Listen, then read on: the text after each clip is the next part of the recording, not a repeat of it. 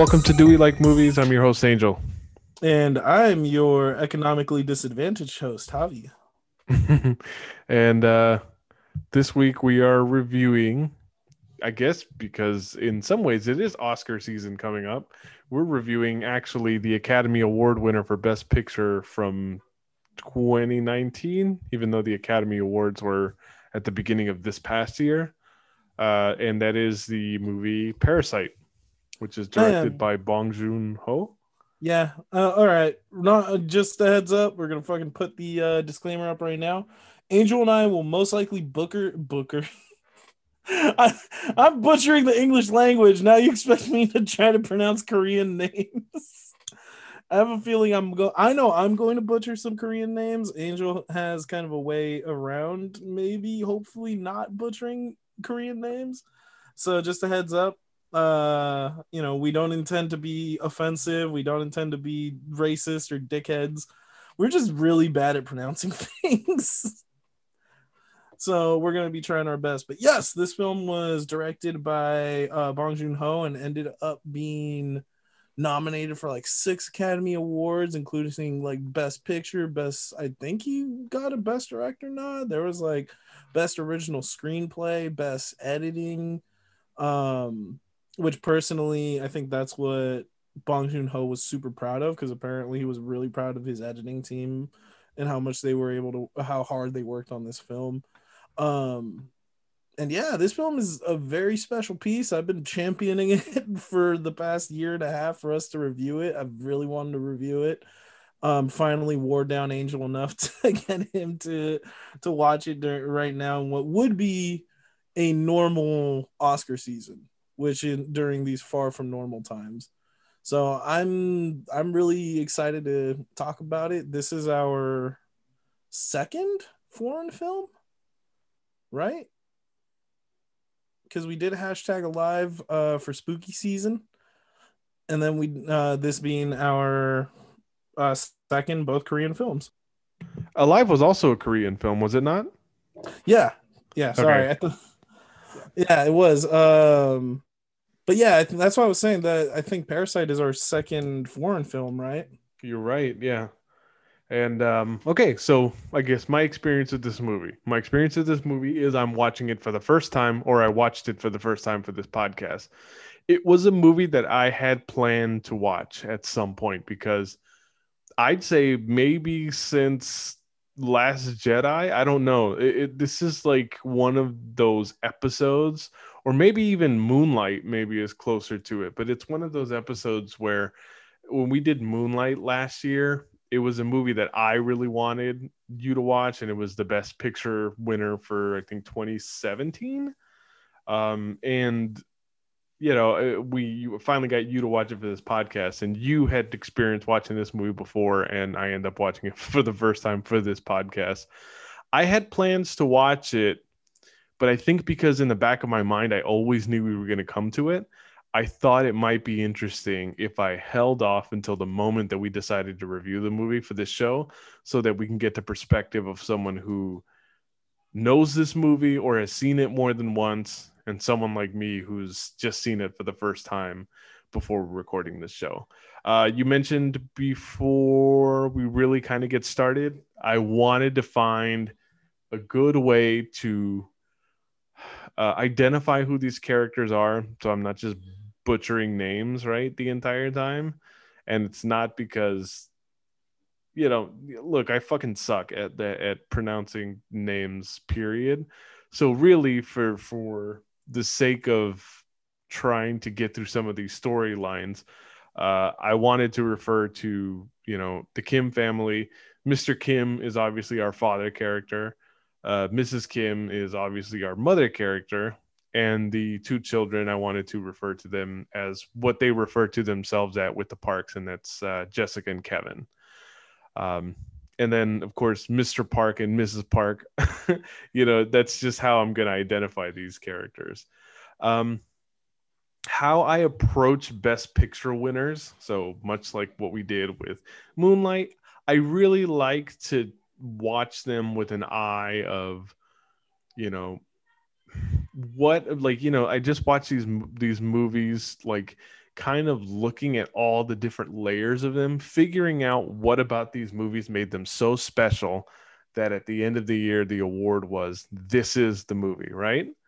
Um, the first time I really paid attention to this movie, I think it was right after it won the Oscar as well, was it was a speech. It was a Donald Trump rally where I think he got angry that a South Korean movie won Best Picture, and he just and his answer to that was, "Why can't we make more movies like Gone with the Wind?" Which is obviously a movie that like glorifies slavery. So You quite the would pick Freudian like the slip. worst. We would pick the worst possible like choice. Yeah. I mean, the only thing that would have been worse is if you picked Joker, because I mean that's his fan base. Ha ha! Boom! Last dig with him as president. um, I used to, I think I've mentioned this before, but before I became a parent, I used to watch front runner movies for the Academy Awards, like at the end of the year or early, at the beginning of the year before the Oscars, right? So I remember doing that most. I didn't do it every year, but the ones I remember the most are like the year Birdman won, I think. There was the year Slumdog Millionaire won in '08, which, I think I've said this before and I'll say it again. Like, as good as that movie was, and I saw it more than once, Dark Knight should have been nominated and should have won Best Picture that year. That is the only year where I just like disagreed with it. There You was mean a few the years Batman ago should have won? there was a few years ago where that movie The Artist came out, which was like a completely silent movie. I think that was 14 or 13. I don't remember which year it 2011. was. Oh, It was okay, the yeah. Yeah, it was 2011. I was reading up how it was the first non-English speaking, no, some I guess non-American movie to win Best Picture. Yeah. So it's that, and then like we talked about Moonlight, and I've watched a lot of these Best Picture winners, and again, like I mentioned, I like having an eye for kind of like what about these movies made it the best, right? Um, so the other thing is foreign films. We did this earlier with Alive. I've watched a lot of Asian foreign films, but particularly horror. Like that is the genre that I've seen most of these in. And I know that you had mentioned before we got on that Bong Joon-ho is also the director of The Host. Um, I actually haven't seen that movie, even though I've heard really great things about it, and I really want to now, having seen Parasite. um, but the other thing is, there's a lot of people have hangups about watching foreign films because the fact that you're reading subtitles the entire time, right? And funny enough, while we were watching this movie, at one point I was folding clothes or looking or trying to lay my clothes out to put on something to wear, and my wife was like, "You shouldn't start doing anything while you're watching this movie, especially if you're going to have to be reading subtitles." But what I kind of discovered watching this movie, and I think one of the reasons why it did cross over and gain such a mainstream appeal, is because the themes in this movie are so relatable to not just South Korea, but like so many capitalist countries across the world. And I think the other one is the movie does such a good job at visual storytelling, like something like The Artist does, or like when we talk about Moonlight. Like there was so much about this movie that isn't said outright, that you're able to pick up the cues, and I think that's just a mark of really good filmmaking, and it makes total sense why this movie was so beloved and appreciated.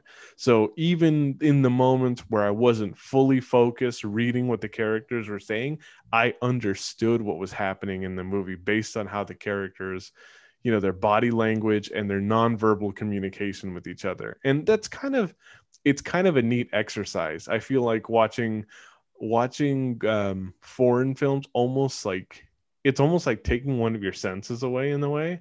So it's like you start to you look for different things in the movie. You focus on different things besides just the subtitles. Like you will focus on what the movie looks like. You know, and what I mentioned, the visual storytelling aspects of it, and it's a completely different way of viewing a movie. The other thing is, I think it's cool to watch movies that have more of an Eastern that it's good to watch Eastern cinema sometimes because I feel like their focus points in terms of linear storytelling are different than American movies, right? Like American movies don't they have certain tropes that they need to hit all the time. You know, romances are always at the forefront of a lot of these movies. Um, it's like it's too linear, you know, it's just it feels like there's too many rules sometimes in American films where it's like it makes them a little bit bland. And one of the things I really liked about this movie, and I would kind of maybe even in some ways compare it to when we did the Cable Guy a few months ago.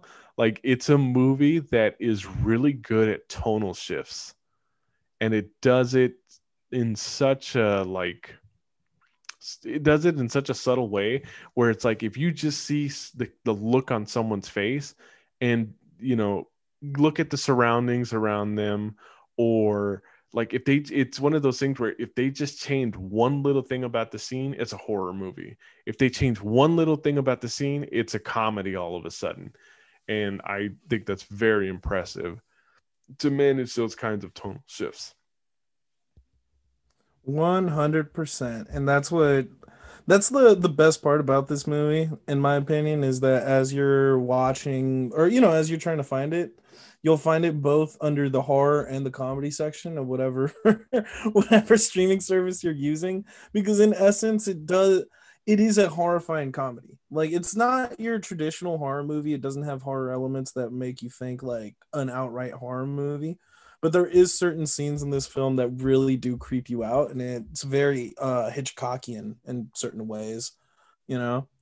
But yeah, I guess I'll speak on my experience with the film.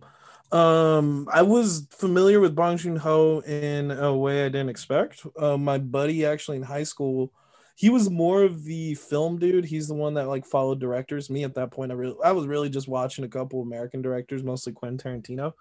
But he was like, "Hey, buddy, you should check out." Okay, we didn't call each other buddy, but he was like, "Hey, Javi, you should check out The Host." He's like, "It's this really good monster movie from Korea," and I was like, "Oh, interesting."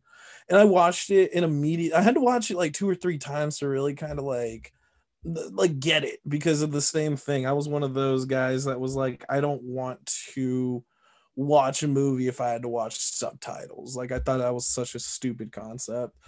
And then I watched this movie and I'm like, this is a really good story. Like, that's kind of dumb that I had that mentality. So it really did open up it opened me up to watching more films and different types of films and foreign films and like you were mentioning, being able to experience Eastern cinema, because it is like it is a completely different style of filmmaking. It's a completely different style of storytelling, something that we're not used to here in the West. But yeah, I watched that film. Watched Snowpiercer on Netflix, which I was telling you is also available for those that haven't seen it. Go check it out. I was surprised to find out they were made by the same guy because they were such different films. You had one being like a monster movie, kind of also addressing coming of age. You had this other movie, Snowpiercer, being about kind of like a revolt in a post-apocalyptic like Arctic wasteland from the people at the back of the train trying to take the front of the train. But then that's when you start noticing a pattern in Bong Joon-ho's work, is that he's very much trying to there's a lot of subtext. There's a lot of satire. There's a lot of subtext in his work. And then finally, after watching Snowpiercer, by the time I found out Parasite was coming out, I'm like, yeah, this movie's fantastic. I already know it's gonna be fantastic. I just can't wait to check it out. And completely like I was expecting for it to be another one of those movies that was gonna have a lot of subtext and a lot of like satire talking about what the housing, at first, like, understanding that it was about a rich family and a poor family, specifically talking about a family that lived in one of those like sub basement units that I get that, as I learned, are very popular in Korea. I didn't know, I knew it was going to be about that. I didn't realize that it was going to be about, housing shortages. I didn't realize it was going to be about family dynamics and the wealth inequity of a capitalist country. So suddenly this was a movie that at first I was interested in, but then suddenly, like, as a Westerner, became super related to, especially coming from a place like California, where we have a giant wealth disparity. And it's like the points that Bong Joon-ho makes in the film are so poignant with what we deal with here in the Bay Area, how like like I don't want to get too crazy into it. I just want to say that that's just my experience with the film. Really hit a chord with me, and I'm just happy we're finally reviewing it for the show. So I think with that, you ready to jump into it, Angel? Well, so I'd say maybe making a case for why it's good that we reviewed this now as opposed to before, is because I couldn't help but think about how the class divide portrayed in this movie translates not only like to the US, but both before and now during the COVID-19 pandemic, right? It's almost like it's like what we do right now, right? Like just in political circles, the big thing right now is fighting for $15 an hour minimum wage, right? And the other one is the clearing of student debt for a lot of people. And there's Those are the so two much, big ones. yeah, and there's so much argument against it from people who are equally just as poor and get absolutely no benefit, either moral or just social or financial, from trying to keep other people from having better access to resources than they do. And I think that is going to be very well displayed in this movie as well. um, so I think it is good that even though this movie has been out for nearly 2 years at this point, it is good that we picked this time to review it. And absolutely. Nah, I think that's you trying to save face. But nah, good point. The world is changing, and I think Bong Joon Ho has he has a talent to talk about a changing world on film. And it's actually interesting because originally, when he came up with the idea for this film, he's been working on it since about 2015. Um, and originally he thought about filming, or he didn't even think about filming this movie. What he wanted to do was actually turn this into a stage play. And then he wanted it to like focus pretty much like the only two locations being Park House and the Kim's home. And then as he thought about it and as he storyboarded it out and really fleshed out a lot of these characters and stuff, he realized that it was going to be a little bit too ambitious for it to be a stage play for him to tell the story he wanted to. So he's like, fuck it, I'm gonna make this a movie. I'm just gonna film it and turn it into a movie. But it's interesting because he actually workshopped it thinking that it was going to be a stage play originally. Yeah, and there's just a lot of details that I'm really impressed with, and that I was just make this movie such an enjoyable experience, at least for me. Um, yeah, I think that's good for final thoughts on my experience. Let's jump in. So to start, we get introduced to our poorer family, our the Kim family. So this is has the father, as Angel's going to refer to him, Mr. Kim, Ki Taik. Oh no, I'm gonna call him Mr. Kim too. This is gonna be hard. This is gonna be really hard. Then there's his wife, the mother of the children, Chung Suk, also known, as Mrs. Kim. The son, who is kind of the main character of the film, Ki Woo, who, as Angel mentioned, is Kevin later on, and the daughter Ki Young, who later is referred to as Jessica. So they live in these small semi kind of like the small basement apartment. They're all kind of living on top of each other.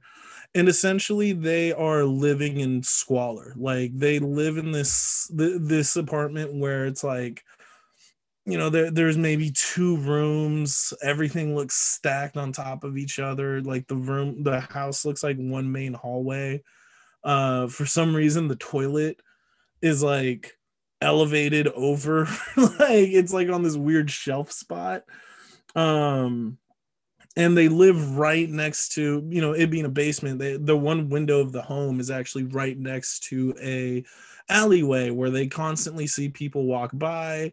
They're constantly dealing with flooding due to being, you know, underground, and always dealing with drunks that are constantly pissing in front of their windows. um, so one thing to note about the Kim family is that even though they live in squalor, for lack of a better term, they aren't lazy people.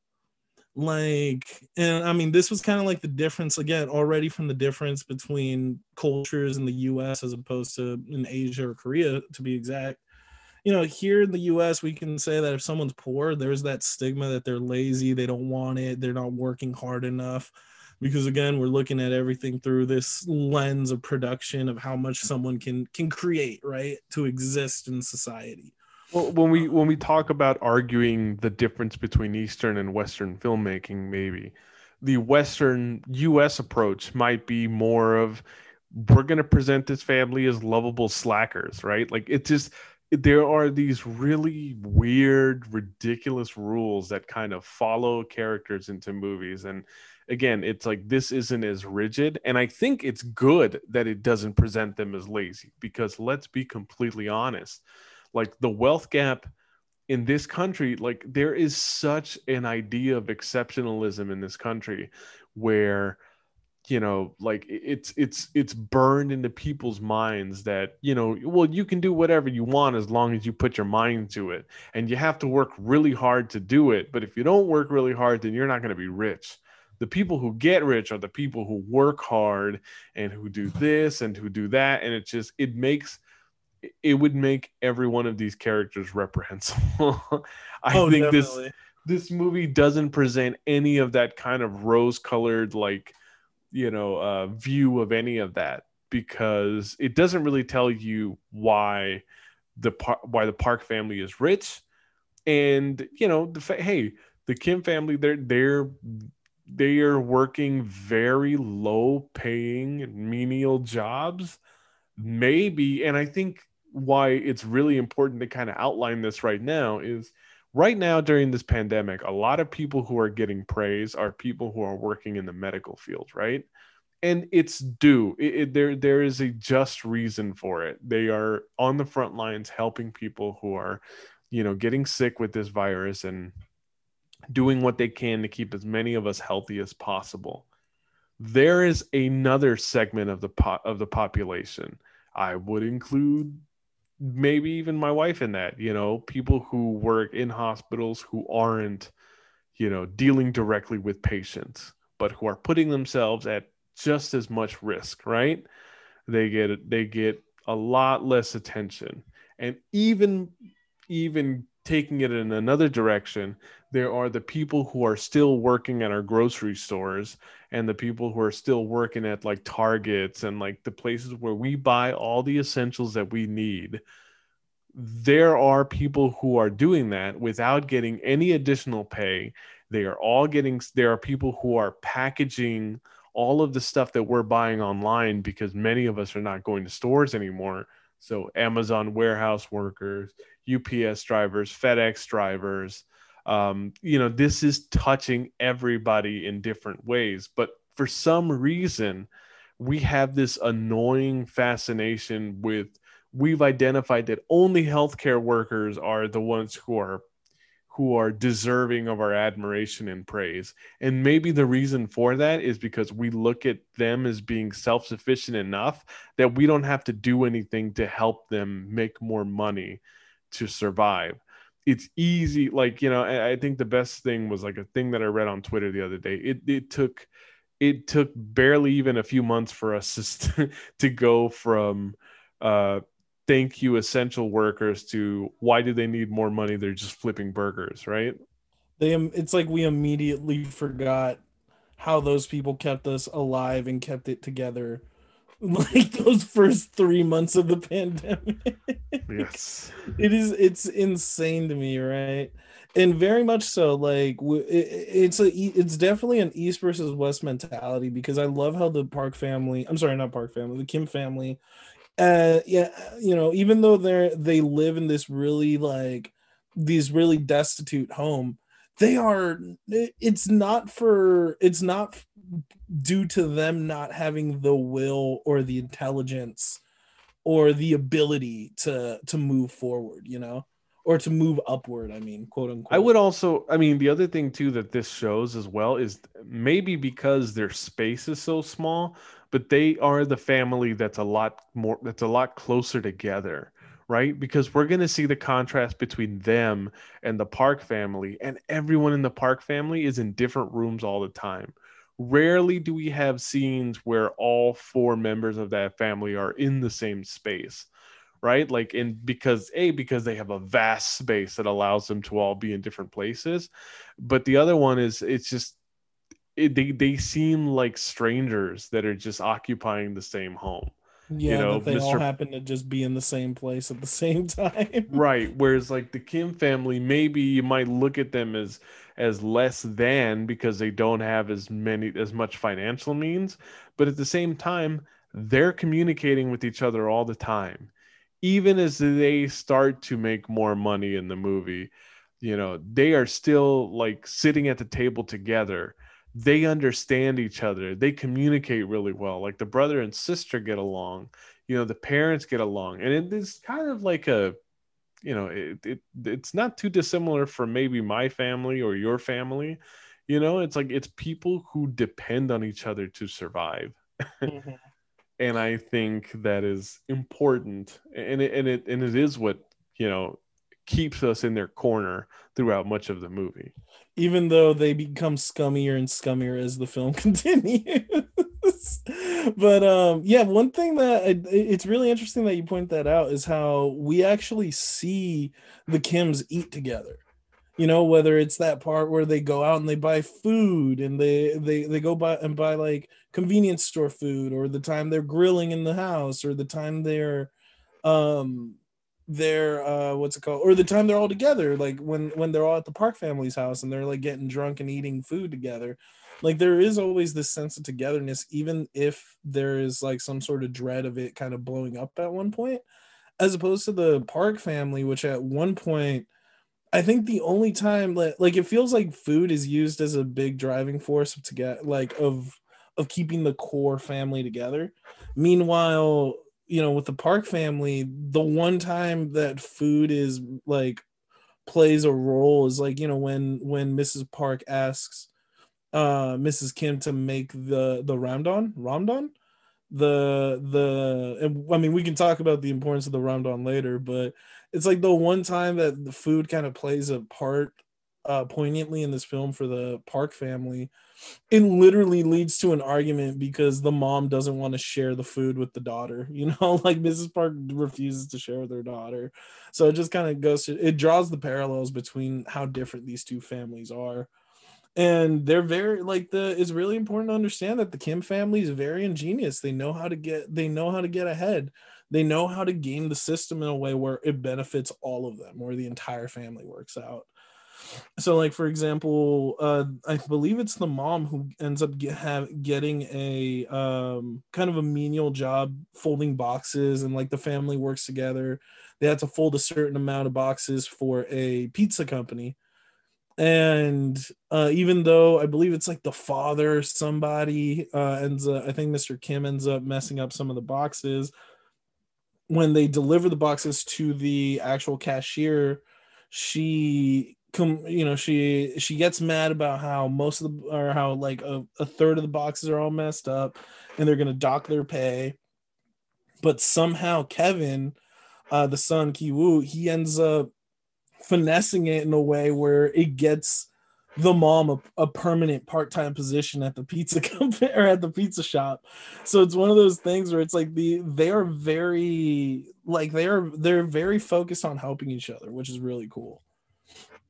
And through his connections, actually, he meets up with a friend of his from college, or who's in college, who ends up he spends a lot of time with them. The student Min, I'm just gonna call him Min. Um, like he seems to be Kevin's childhood friend, and he comes to the family and gives them a gift, the Scholars Rock, which was the importance of the Scholars Rock being that it promises wealth to those who own it. However, he does talk to Kevin about how he's going to he's going to be out of town for a while, and that because he's going to study abroad. So he asked Kevin if he was willing to take over his job as the Park family tutor for the teenage daughter, who is named Dahai. God, I'm gonna butcher it completely. We're just gonna call her the Park's daughter. Kevin agrees, and he actually gets help from his sister Jessica Kijung to forge all the necessary documents to pass off as a Oxford student who is going to be teaching the Park's daughter English. So originally in the film, this was something I learned, is that in the Korean cut of the film, it was actually a letter or transcripts from Yonsei University. And the reason why Bunho or Jean Bun, I'm messing this entire episode up. The reason why Bong Joon-ho changes it to Oxford for Western audiences is because we actually know what Oxford is, and the idea is that he wanted to get the pedigree and how prestigious that Korean university was. Well, it's kind of a good. What I do like about the fact that they select that is it does fit in with the film, because specifically when we meet the Parks later, they're a family who seems to put a lot of value into stuff that comes from like the US and North America, or like just they have an affinity for Western culture, or what they think Western culture is. It's like, remember how it's a status symbol for them, right? It's almost like, you know what it is? It's like it's like the rich people. Oh, I thought you were gonna say Django Unchained, how Leo was a Francophile and he loved everything from France. Well, yeah, that's actually even more accurate than that. But yeah, I would think it's just specifically like, people who are, in this country who are white, and they talk about how they gain an appreciation for something else, and but despite having like an elementary understanding of it, right?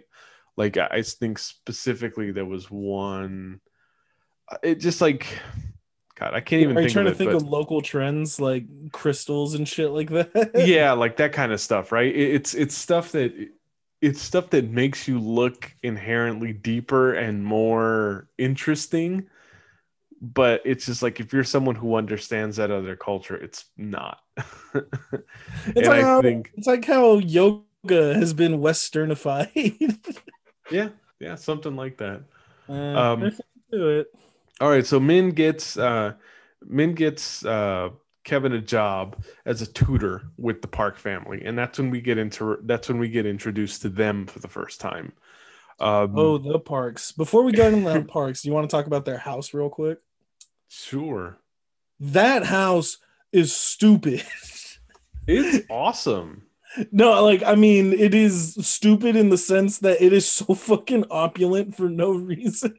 It totally reminds me of when we watched The Invisible Man, like just the ridiculous, like, cold modernity of the of the house that they were living in, like in that opening scene. And part of the reason why it's so frightening and why some of the scenes in this movie are so frightening is because talking about Adrian's house.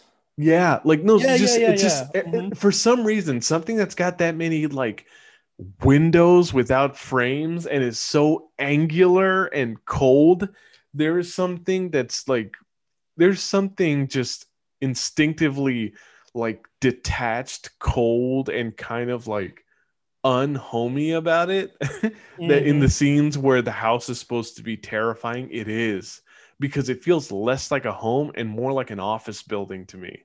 You know, like I've worked in IT for years, and I've worked for, so many different variety of offices and stuff like that. And this looks, like most of this stuff looks like lobbies, at an office building before you get into like a boardroom or something like that. Like from the window to just like the grass and something like that. It's so overly, just trying to be fancy for no reason. And they even go out of their way to talk about how the original owner was the actual architect and designer himself, this Mhm. famous designer by the name of Nam Gung, I think. Yes. Probably butchering that as well. But the idea was just that he was the greatest, right? He was the greatest architect in Korea. And it's like the Park family, and it falls in line with what the Park family is about, how everything they want has to be the best, because everything they own is a huge status symbol and proof that they're making it. Hmm. But yeah, like to me personally, and I don't know how you feel, but at a certain point it feels like the Park house becomes a character in and of itself, because Absolutely. just because, like you were saying, how it makes you feel so cold and detached, and how it can make you feel dread, but at the same time, like in certain scenes it does make you feel comfortable, because depending who resides in the house, right? Hmm.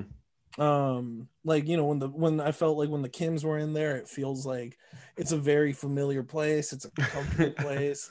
Obviously when the Okay. Parks are in there, you feel a little bit more detached, because again, and it goes to what you were saying earlier, how the Kims are more of a close-knit family, while the Parks are literally just all over the place. You literally had to walk across the house to find any of them. And yeah, some other things that I found interesting is, I guess, just the first floor is an actual house. The second floor of the house was actually built on a soundstage. Um, and it was added through CGI, like whenever you get any external shots of the house. Um, but yeah, I guess one of the running jokes was when Bong Joon Ho like originally was drawing concepts for the house. He wanted originally to make it a set. So when he brings it to one of the set designers, he tells them what he wants them to look like, and literally one of the set designers is like, "This is stupid. We're not making this." So then that's when they go to actually the hyper rich neighborhood in Korea, and they like get this house to film the actual movie in. It's a good Um, choice. It's a good choice. This house definitely, as you said, becomes a character in the film. So Kevin, first day, he ends up in this new house. Again, very clearly, he's in a world that he doesn't understand, and I think this is a good place to kind of put, to kind of like, the way I relate to this is, look, I've been in a position in my job to where, as an IT person, I've worked for a lot of people who are in a different financial bracket than I am, right? I end up working for these people in many cases. You see their homes are obviously a lot bigger and nicer than anything that I would ever live in. Um, and it's just like, there's this intimidation that comes with that.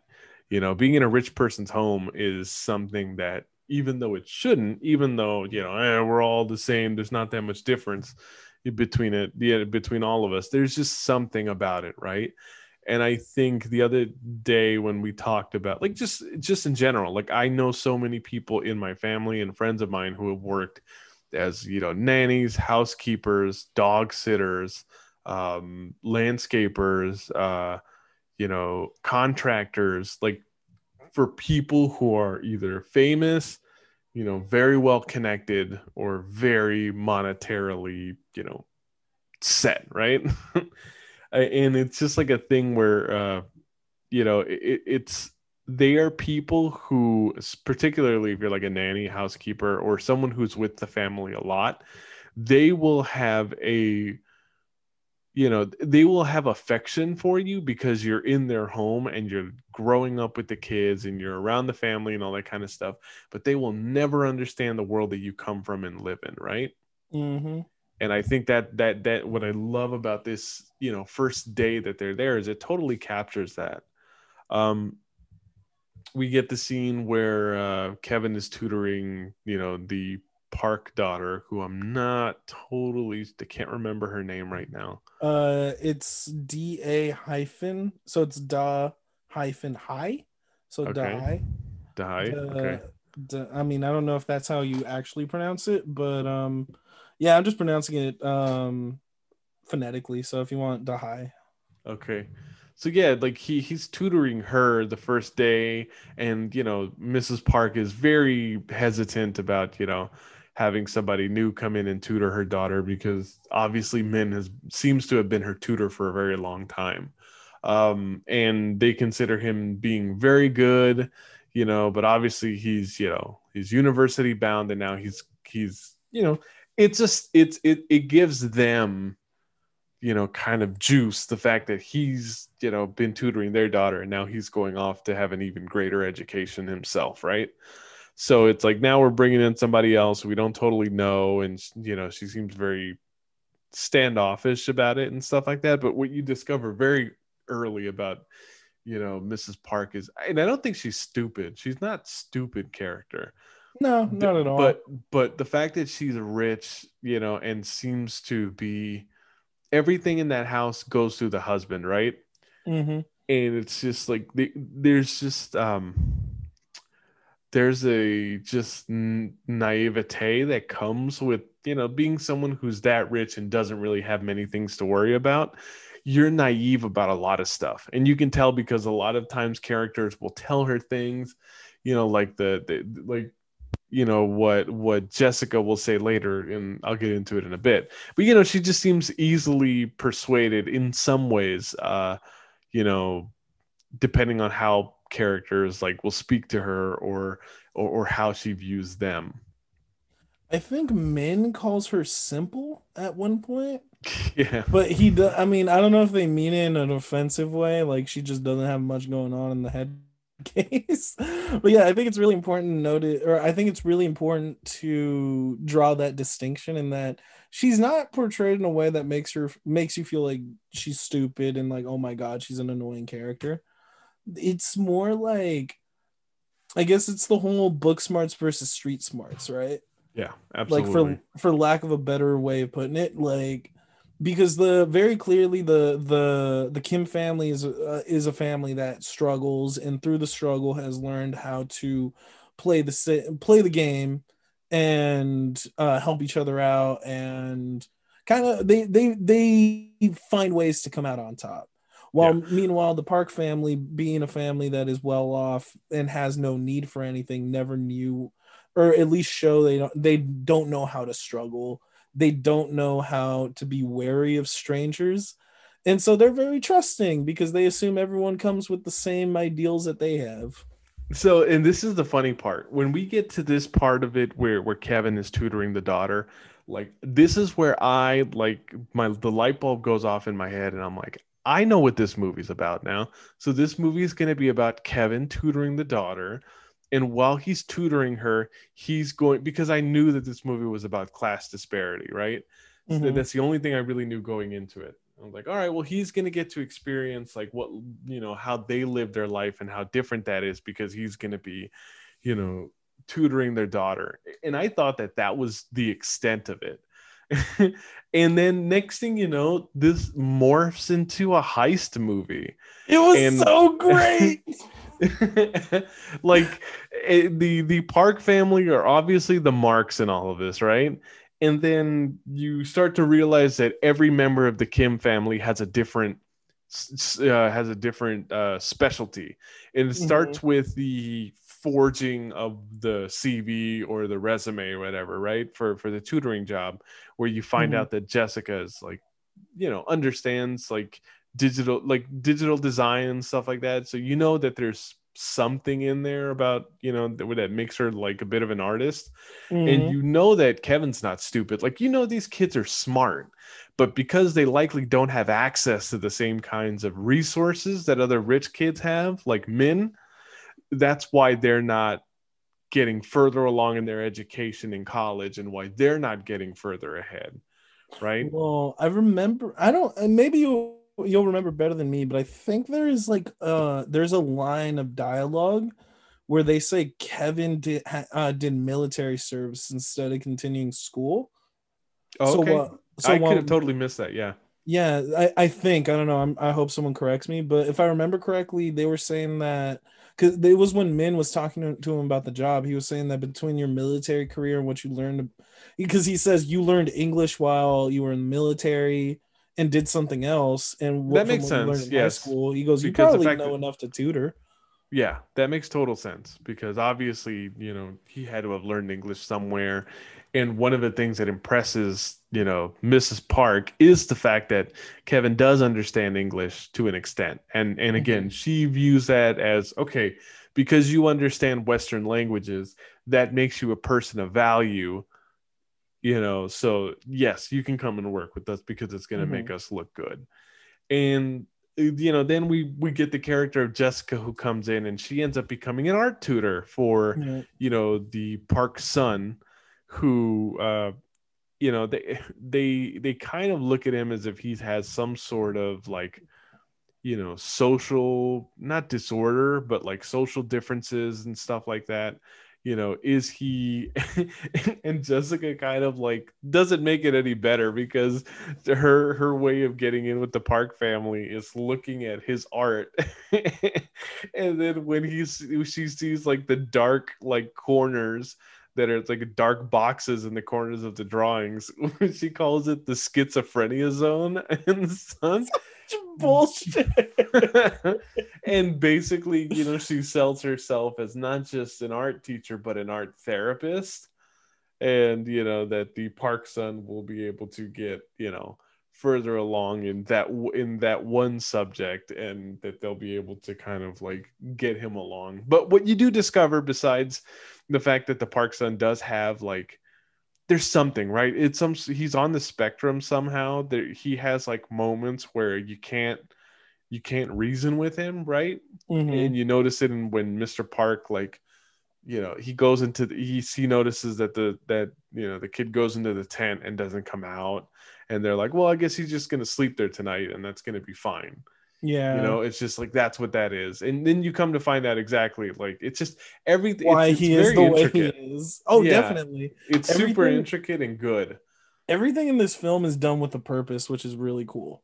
There's no like hanging or if there is, there's very few hanging like storylines that never really get addressed. I feel like everything does get by the end does get tied up in a very neat little bow. Mm. Whether it's for better or worse, right? Yeah. Um So in the scene where Jessica is tutoring, that's when we finally are introduced to Mr. Park, and along with Mr. Park is the driver, right? Mr. Park and that sexy voice of his, man. It They're like very young. The Park family, they are very young parents, and their kids are, they have very reasonably old kids. Or is it just the fact that, I've known plenty of friends who are Korean, Vietnamese. There's something about some of my friends where like they don't age the same way that I do. It's like yeah, you and me get fat, and then all our friends of like Asian descent just look fucking amazing all the time. yeah, it's frustrating. I But know.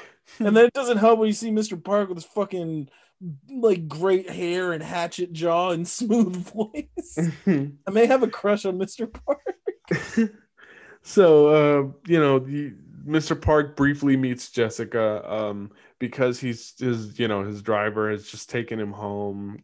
The driver offers to give her a ride as well, back to where she needs to live, back to where she lives. And of course, what I didn't mention in all of this is Jessica comes into work with the Park family, as does Kevin, but they're hustling this family. So in their game that they're playing, they're not related to each other. um you know Kevin was just the person who got in first, and then his Mhm. job was to get Jessica into this as well.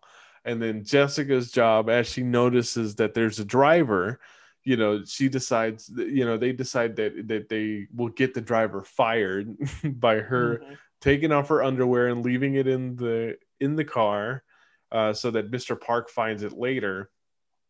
And Mr. Park thinks that the driver has been, like, having sex in the car, which doesn't totally bother him, but for some reason it's specifically the fact that it could have been in the seat where he's sitting in. And it's just like, it's this weird thing where Mr. Park is like, what grosses them out most of anything is the fact that they would have any kind of sensory, like, sense of poorer people.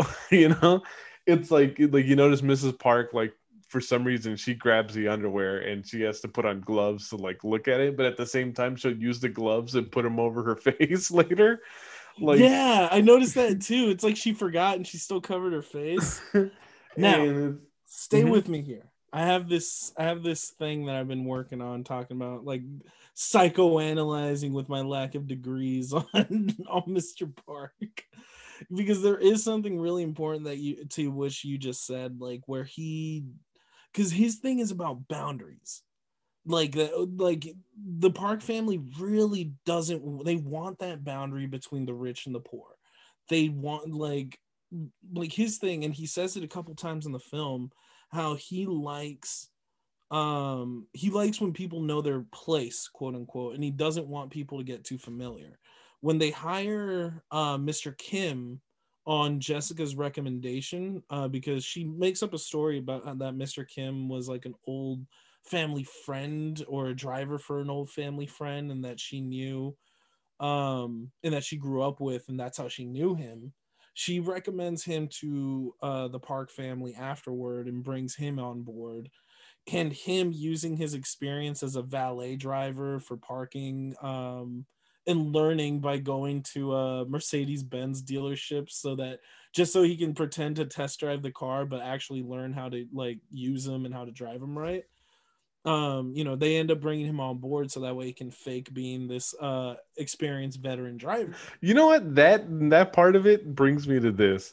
And I think I texted it to you while we were watching the movie, but there's Mhm. a portion in the middle of this where it really does feel like a Simpsons episode to me specifically. And I couldn't shake the thought from my head. I was like, man, like, this feels like a Homer and Bart Simpson scene. Like, and They're it's just just like, sitting there like trying to figure out how to use the Beamer's or I'm sorry, the Benz's like navigation system. yeah, and it's like, or like, it reminded me of so many different Simpsons moments where it's like whether it's Homer going to, like, the rental store watching the McBain movie and then not renting it. And then it's also like, for some reason I could just, like, imagine, like, I could imagine these characters doing the thing where Homer goes to the post office and says, "Hello, my name is Mr. Burns. I believe you have a letter for me." Like, it just Hello, my there's name is Mr. Park.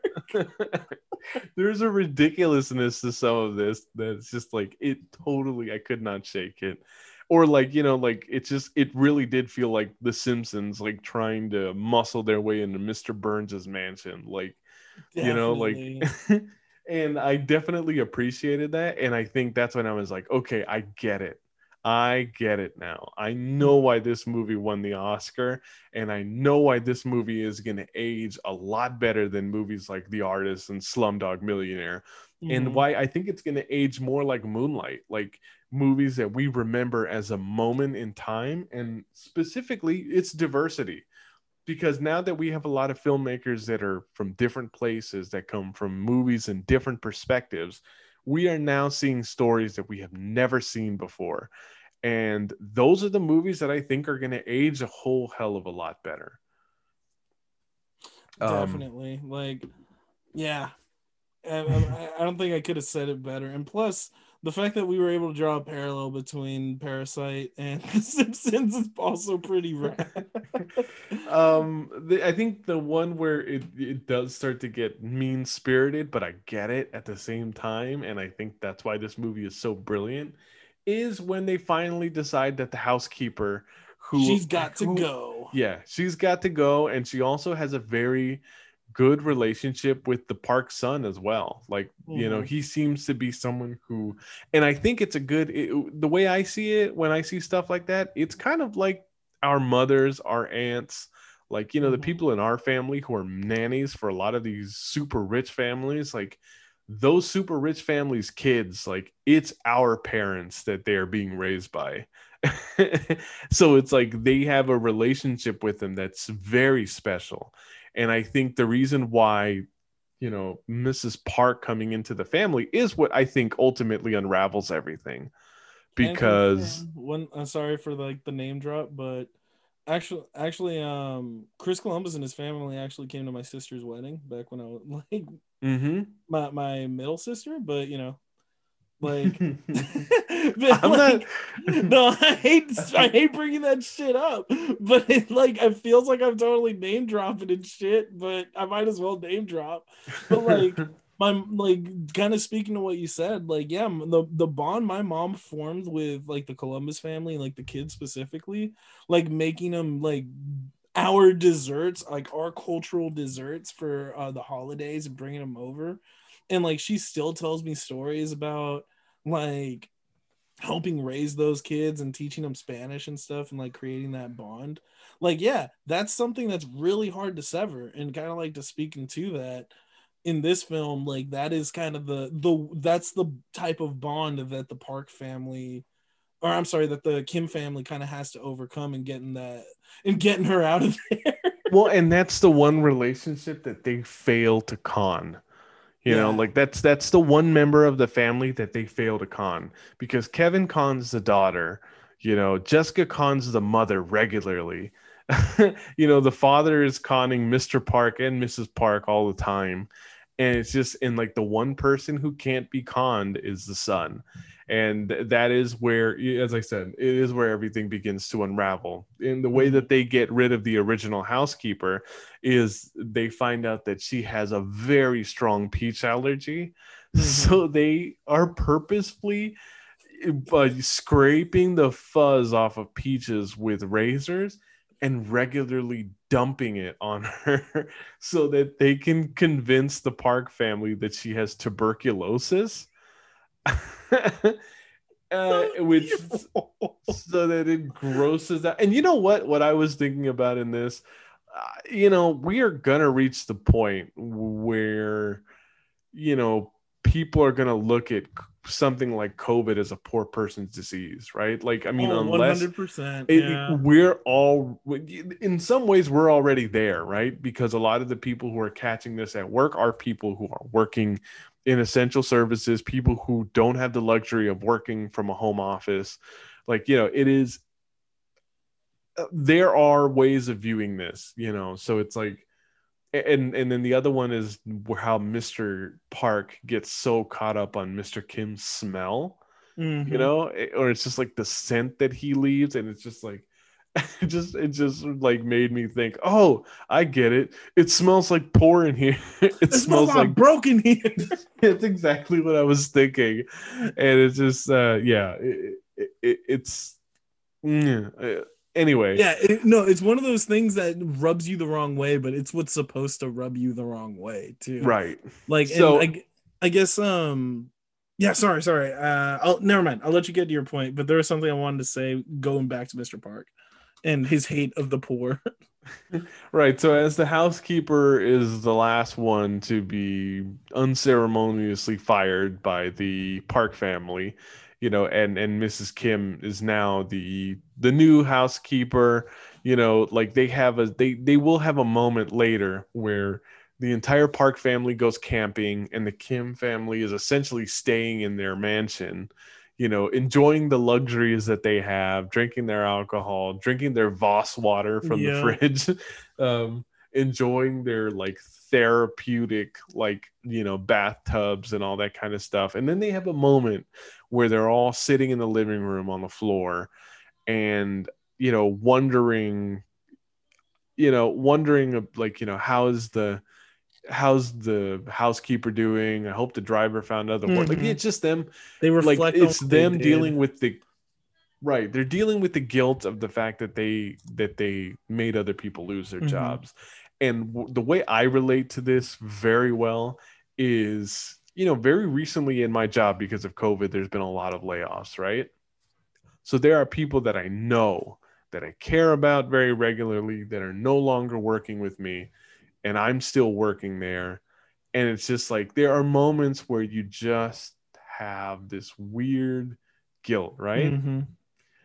But at the very same time, they are well, we can't feel sorry for them. They're probably fine. It's we got to look out for us. Mm-hmm. And I think that makes sense to have that perspective where I think it's going to get dangerous now, or where I think it's and this is something that people regularly do, but there's a moment while they're sitting on the floor where it begins raining, and you get the sense that this rain is obviously going to cut the camping trip that the Park family is going on short. But the old housekeeper shows up at the door and she wants to be let inside the house. The Kim family is very drunk on the, They're drunk to the in point their living Jessica's room. eating the dog, like the dog jerky treats, and then she goes Yeah. like through half the pack and realizes it's for the dogs. Like they are supremely drunk and I they know have to it's let this great. lady in, and this is visually it makes, like, I love that they do this. She still looks like she is absolutely fucked up from just the swelling in her face from all the allergy like that they had forced upon her. Mm-hmm. She looks in awful shape, and that's the thing. It's like they were feeling the guilt, like, did these people land on their feet? And then you come to find out, no, they didn't land on their feet. But No. and even worse than that is now, even though they are people that are in the same boat as you, because we're making a little bit more money, it's like now we're going to act like we're that much better than you. And the best Yep. representation of this is, the Kim family is already working for the parks. They may have already been working for the parks for a while, but they're still living in the same place. They haven't moved out of where they're living from. And I Mhm. thought that was such a good metaphor for my wife and I probably make a pretty reasonable living compared to a lot of people that we know in our friend circle, right? Like, we don't, like, I get to work from home, at least right now during the pandemic, every single day. My wife has a very well paying job at the hospital, and we are pretty good off, right? Mhm. But we are still paying lots of, high bills, buying groceries. Like, we're not rich. Like, nobody is rich. And like, it's almost like when you're growing up, you think that if you get a good job, and you're conditioned that way. You're conditioned to think that if you get a good job, it's going to solve all of your problems.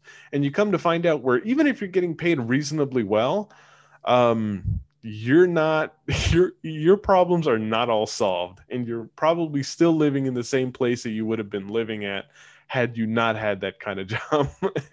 Like like there's nothing particularly, you're not rich as you think you are. Like, they think that they're elevating themselves into another level, but they don't realize that the wealth gap is still at such a high disparity.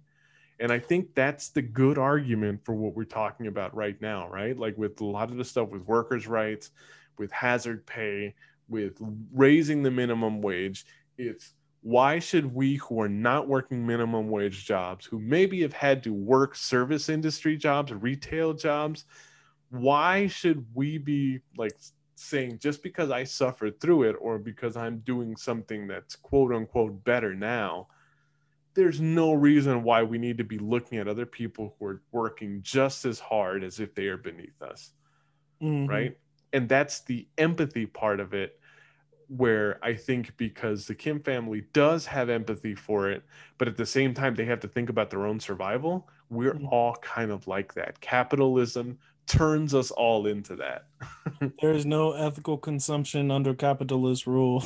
But it's the truth though, like it's one of those things where it's like you don't get in a truly capitalist system, aren't afforded to care about your fellow man. We Mhm. are we are not conditioned to think about what that other person's going through, especially if it's going to take away from what I'm doing at this time. Mm-hmm. And it's for that very same reason that Mrs. Kim begrudgingly lets the old housekeeper, what's her name, Mungwa, something like that. She begrudgingly lets her in because she's saying that, and she tells her a story about what did she leave, that she left something behind, like medication or something, Mm-hmm.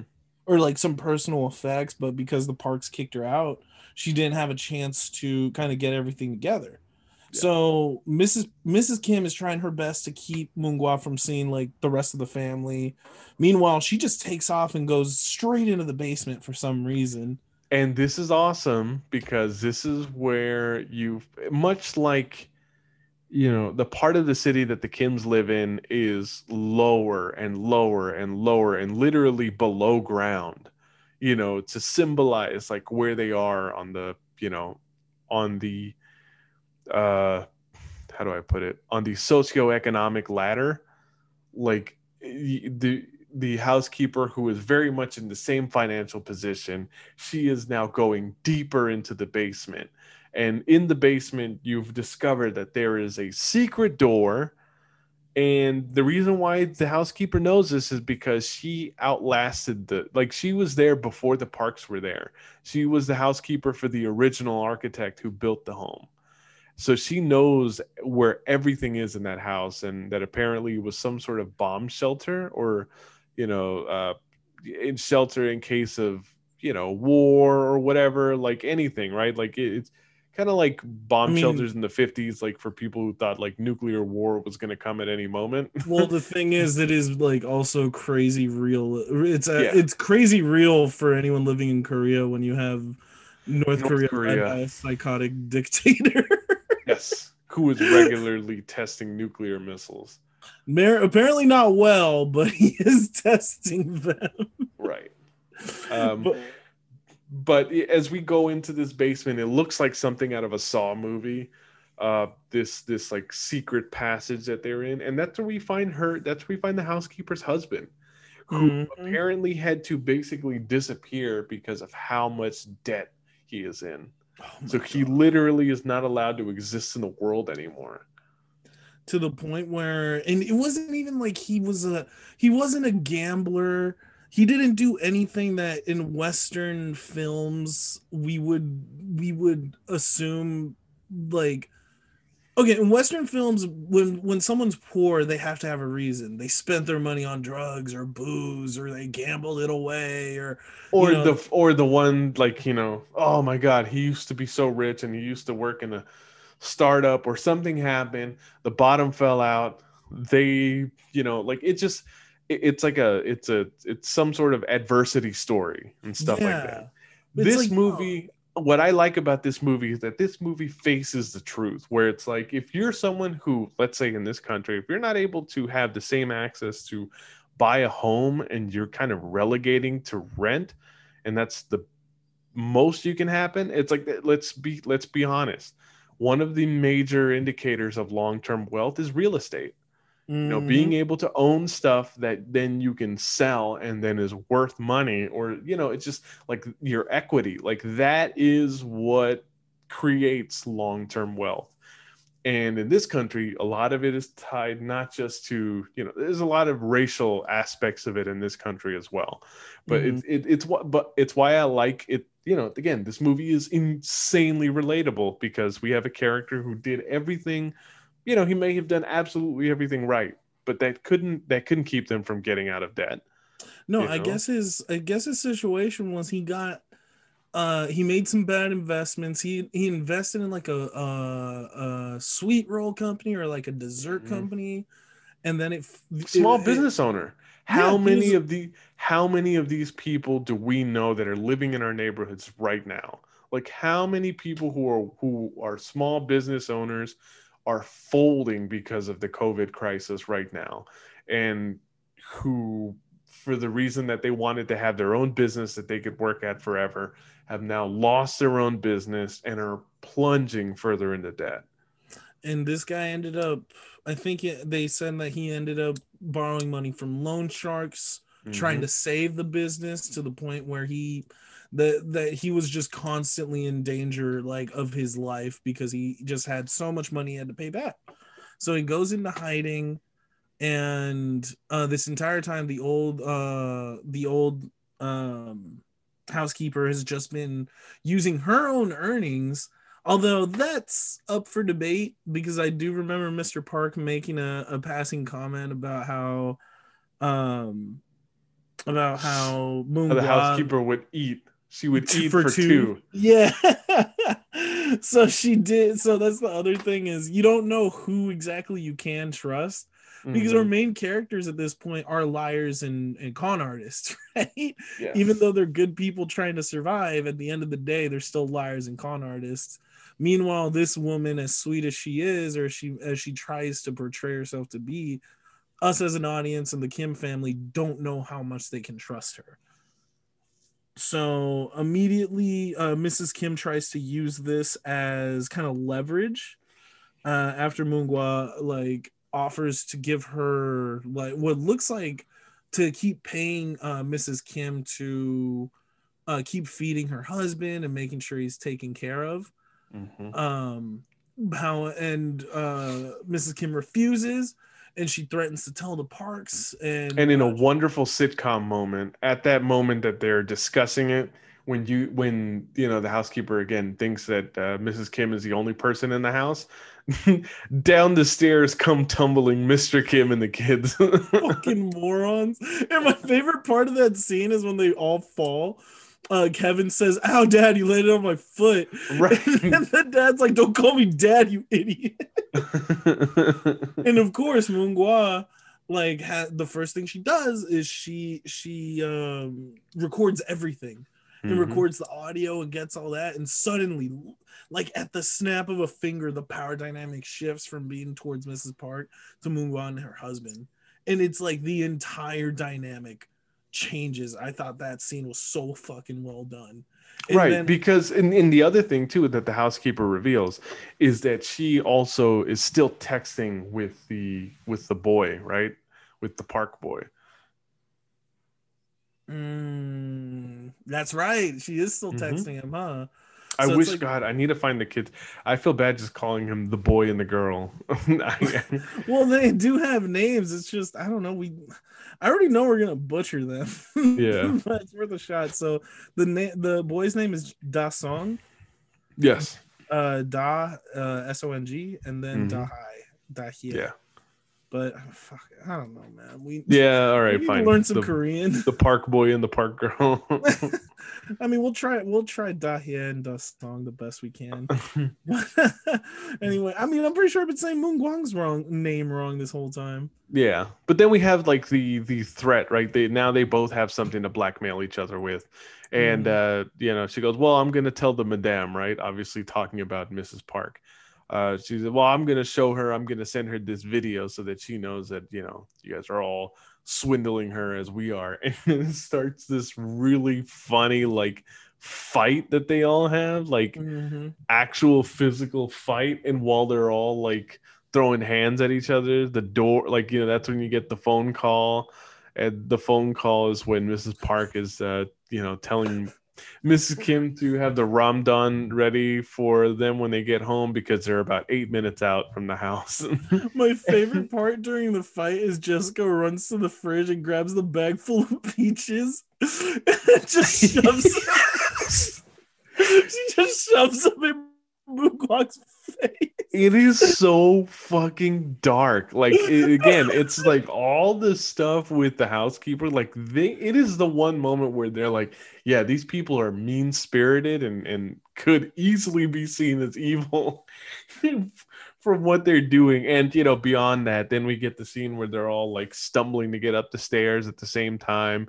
And on the way up the basement to the kitchen, that's when Mrs. Kim like kicks the housekeeper, Moon Gua, and like that's it. Like, that's the kick that sends her tumbling down the stairs and smacks her head, and she is severely concussed. Oh, there's so many head trauma scenes in this film that it hurts.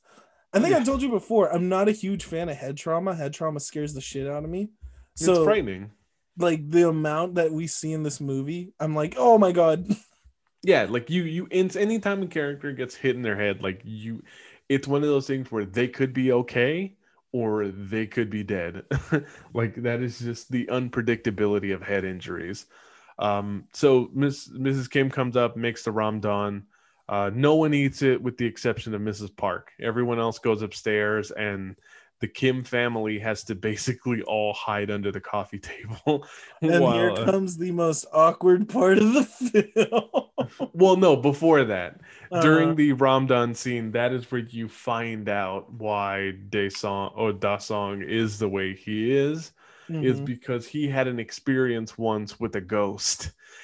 And Oh my it was god. so, I was absolutely not expecting for a scene in this movie to scare me the way it did. And it's just like, it's so fucking crazy because it literally, you find out that Da Song was eating, birthday cake or something in What a the little fridge. shit. He Yeah, it like was. it's late at night. He's stuffing his face from his birthday cake, I guess like 2 years prior. And he gets frozen because he sees the housekeeper's husband, Goon Se, Mhm. come up from the staircase leading down into the basement, and he was actually coming up to get food, Right. but the way he comes up, it doesn't even look human. Like we might. No, his eyes are completely wide open, and it literally looks like something out of The Grudge, right? Like, It was so good. I was like, holy fuck, I forgot about this. yeah, and it sent him into like he started having a seizure and gave him convulsions. Like he got so just insanely frightened. And I kind of like when movies that are not about supernatural, like introduce supernatural elements. It's just there's Mm-hmm. something interesting about it. Like I know I watched Interstellar a few years ago, the Chris Nolan movie, Yeah. and there's this weird subplot about the daughter who's seeing a ghost. And Mm-hmm. then like later in the movie they have an explanation for it that's just like, oh, okay, I get it. That's actually pretty interesting. Gotcha, It's like, gotcha. but if you're the character on the other side, it's like it's frightening. And I thought this was just such a good way. Like I was like, oh my god, I was not expecting this to be this much of a horror. Like, and it's like you said, Hitchcock. I think Hitchcock is really good at towing the line between comedy, thriller, stuff that's scary, like all of that stuff. It's common in his work. Oh my god. It was just so well done. It was a scene that catches you by surprise. Because up until Maybe my now, favorite scene in the movie, and honestly, I yeah, knew it's about so well done.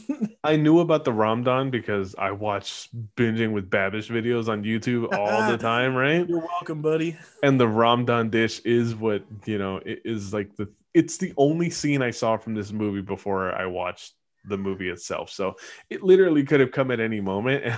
And not only is it something that like I already was interested in because they're literally making cheap noodles with sirloin steak. Oh my god, we do love being opulent and cheap up in this piece. It looks good. I mean, Yeah, it looks like something I'd love to try one day. I know. Maybe But not the price tag that Babish paid for, but yeah. man, but yeah, it was pretty insane. But yeah, moving forward, so even though the camping trip's been canceled and everyone goes back, the parks go back to the house. Dasong he insists on wanting to sleep outside. So Mr. Park sets up a tent for him to go sleep out in the backyard, and Mr. and Mrs. Park agree to stay in the living room because they have the wide open windows where they can see him and make sure he's okay. So during this time, the rest of the Kim family, Jessica, Mr. Kim, and Kevin, they're just hanging out under the coffee table as Mr. and Mrs. Park are just like sleeping on the couch right next to him. At one point, Da Hye tries to text Kevin. So Kevin panics and tries to shut off his phone so that way he can text her back, but on silent. And of course, and then we get this not awkward, but it's like this outer course sex scene where Mr. Park and Mrs. Park diddle each other on the couch. Yeah, so I don't want to normally get caught up like on a love scene in a movie, but this one is different. And it's a little interesting because even the love scene kind of ties into the whole idea of how the Park family feels about the rich and the poor. And it's like at one point while they're like feeling each other up and you know doing the nasty, like I guess Mr. Park's like dirty talking, and he at one point tells Mrs. Park that she should put on like the dirty cheap panties, or a type of dirty cheap panties like the one they found in his car. Yeah.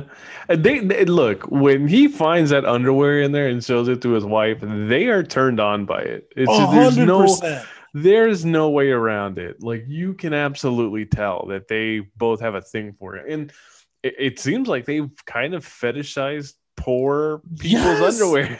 they fetishize the poor, even though they want nothing to do with the poor. Like, that's the thing. Mr. Park is this guy that always talks about boundaries, and he always talks about how he wants a very clear role and he wants people to know their place. He said the reason he liked the old driver was because the guy knew his place. He wouldn't get too personal, he wouldn't get too like chummy with Mr. Park. He would always respect that boundary of the employee employer relationship. He always understood that he was not equals to Mr. Park. And that was the thing that bothered him when he found out about the supposed sex going on in the car. Mhm. What bothered him wasn't that the driver was having sex. Yeah. What he was mad about was the fact that the driver crossed the line and did it where Mr. Park would have been sitting. Yeah. And that's what he was saying. He goes, why didn't he do it in his seat up there? He goes, why did he have to come back here and do it? It wasn't that he was mad about him having sex in his car. It was just the fact that for one point, that guy was like the equals, I guess. Yeah, well, Or and the he thing is too, even before the foreplay, that's where Mr. Park specifically talks about the fact that Mr. Kim has a smell. And I think he says it's like horseradish or something. Like, it's just he goes, yeah, he's got this yeah. poor person smell, like people who boil their clothes and stuff like that. And they do this a couple times where they, like the in it, and or it could even be like the smell of whatever is in their apartment, right? Like, it could be the smell of their home that just gets onto their clothes, which is why, like, the Park boy, like, makes a note earlier of the fact that Jessica and Kevin smelled the same, or like how everyone That's in the family right. seemed to smell the same.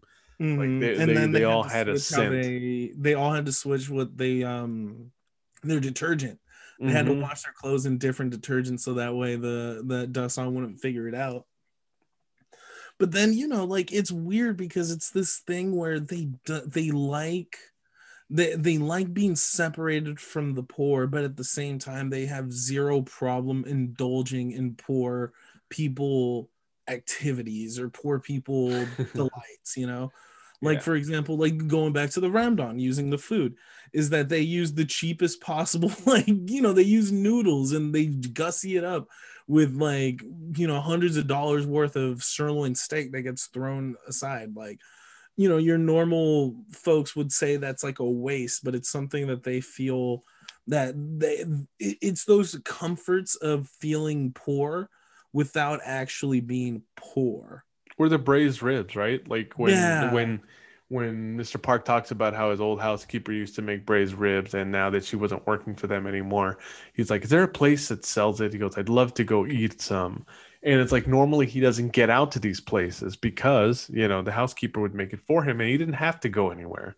Mm-hmm. And so once after we get this scene, it's obviously raining outside, and the rain at the Park Manor, like it just looks like regular rain. There's nothing crazy about it.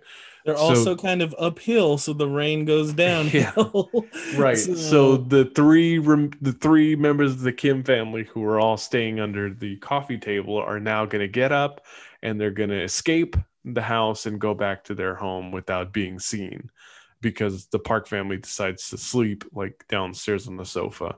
mhm. And as they're getting closer and closer to their home, you're noticing that there's a lot of stairs that they have to go down and the rain is just pouring, and it's kind of like a thing where they don't really know where to go from here. The other woman is concussed inside the basement. Mhm. Her husband has been tied up by on pipes, and and the sad part for them is that he's basically watching his wife slowly die of like her from her head trauma, Mhm. and that's pretty heartbreaking when he's like screaming with whatever was gagged into his mouth to keep him from making noise. Like Mhm. he basically has to scream while he's watching his wife die, and how peaceful she is kind of going away. um Of course, and Moon Wang leave or before she shuffles off this mortal coil, she leaves her husband with the actual Mrs. Kim's actual name, um, so that in case if she does die, he knows who killed her, mhm. and he can get revenge on her. Um, yeah, it really is difficult because the Kims they didn't get into this. They never wanted to hurt anybody. um but again, it's just because they were forced into this quote unquote game of personal gain and trying to move up in upward mobility, they had to eliminate people as they saw fit. And unfortunately that just made Moon Guan and her husband another kind of like casualties of this attempt of trying to move up in within society. And this causes her husband, Moon Guan's husband, to essentially have a psychotic break, to the point where I think we see him before the concussion. We see him kind of like hitting his head up against a light switch, trying to give Morse code message to Mr. Park, talking about how much he loves him and respects him. Which Mr. Park gets, like the Park family does get reverence from these families. He gets reverence from, the gentleman who's living downstairs. And even there's a scene where the Kim family are all huddled around the dinner table and they kind of, give grace to the Park family you know, for giving them what little they do have. But it's weird because they give grace in different ways. One, like Moon Wang and her husband are a little bit more genuine, while the Kims are like, thanks, suckers. you know. But what we end up seeing is that their apartment, the Kim's apartments, end up getting flooded. And while they try to salvage everything, they pretty much the only thing they're able to salvage is really the Scholar's Stone. Aside from that, the entire them living in a sub basement, the entire thing gets done. They kind of leave it for a wash. They end up staying the night at a school gym turned into a shelter, and they're able to get clothes from the shelter. And they find out that the Park family is actually going to do a surprise birthday party for Da Sung And to make up for before the. we actually get to that, I think what this kind of outlines to me and the relatability of it is in the scene where they're flooding and their basement apartment is flooding and they have to collect all their stuff before it leave, they leave and stuff like that. You can't look at that as an American audience and not think about what likely happened to the people who are trying to escape Katrina, right? Or Mhm. any of the million, or any of the hundreds of hurricanes that hit every year that leave so many people displaced, like in Houston and other cities. And it kind of like in this country, it's almost like a thing where again, it's poor people are going to be more easily displaced as the world continues to experience the effects of climate change. Because a lot of the people who, let's say, just in California, who can afford to live in the less populated areas of the state, it's more affordable there. They likely are people who have less because they don't need as much because they're not living in the cities, and just the cost of everything is just lower in some of these areas. But these are areas of the state that are much more subjectable.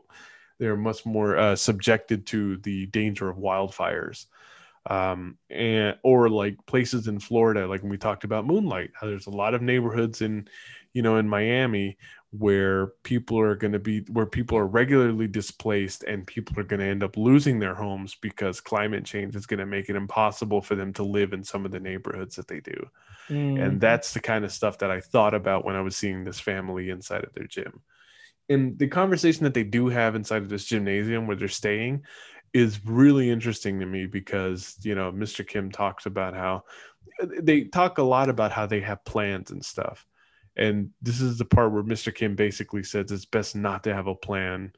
And I think the reason why is because you find out how, even though you're getting to a much higher position than maybe you have been, while you're making reasonably more money than you were before folding pizza boxes, because you are someone who is of lower class, everything that you have is so fragile.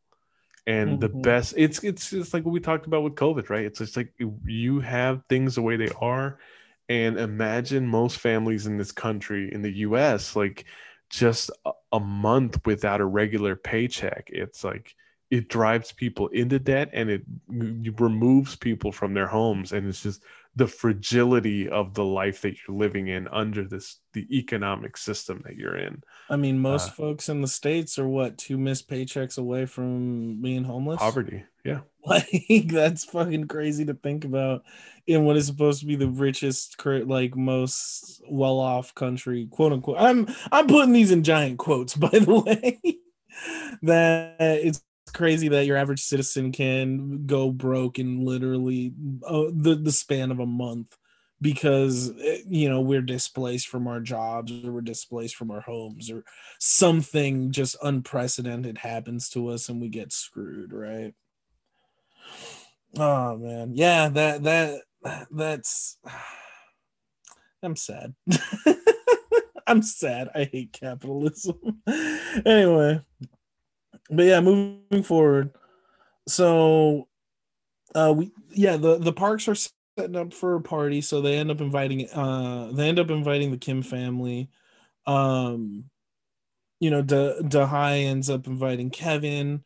Dasong asks his mom if they can invite Jessica, and then Mrs. Park ends up getting Mr. Kim to come over because she needs to run errands. And the entire time that they're running errands, she's inviting all her rich friends, and this is the first time she notices Mr. Kim's poor person stench, for lack of a better term.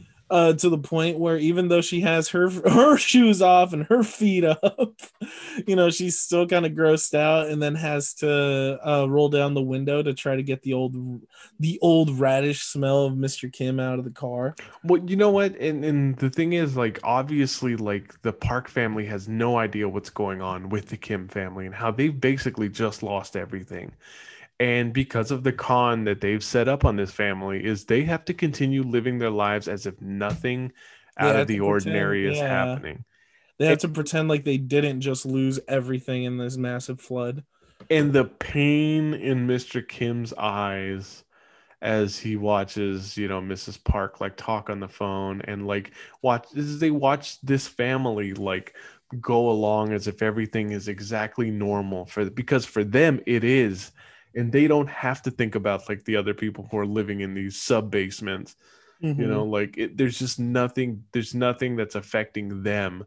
So it kind of made me think of it made me think of those first few weeks, like when everybody was trying to flatten the curve, and like celebrities got a lot of backlash for making those stupid like Imagine videos. Yes. Oh my god, that is just exactly what this reminds. Yeah, that's the vibe.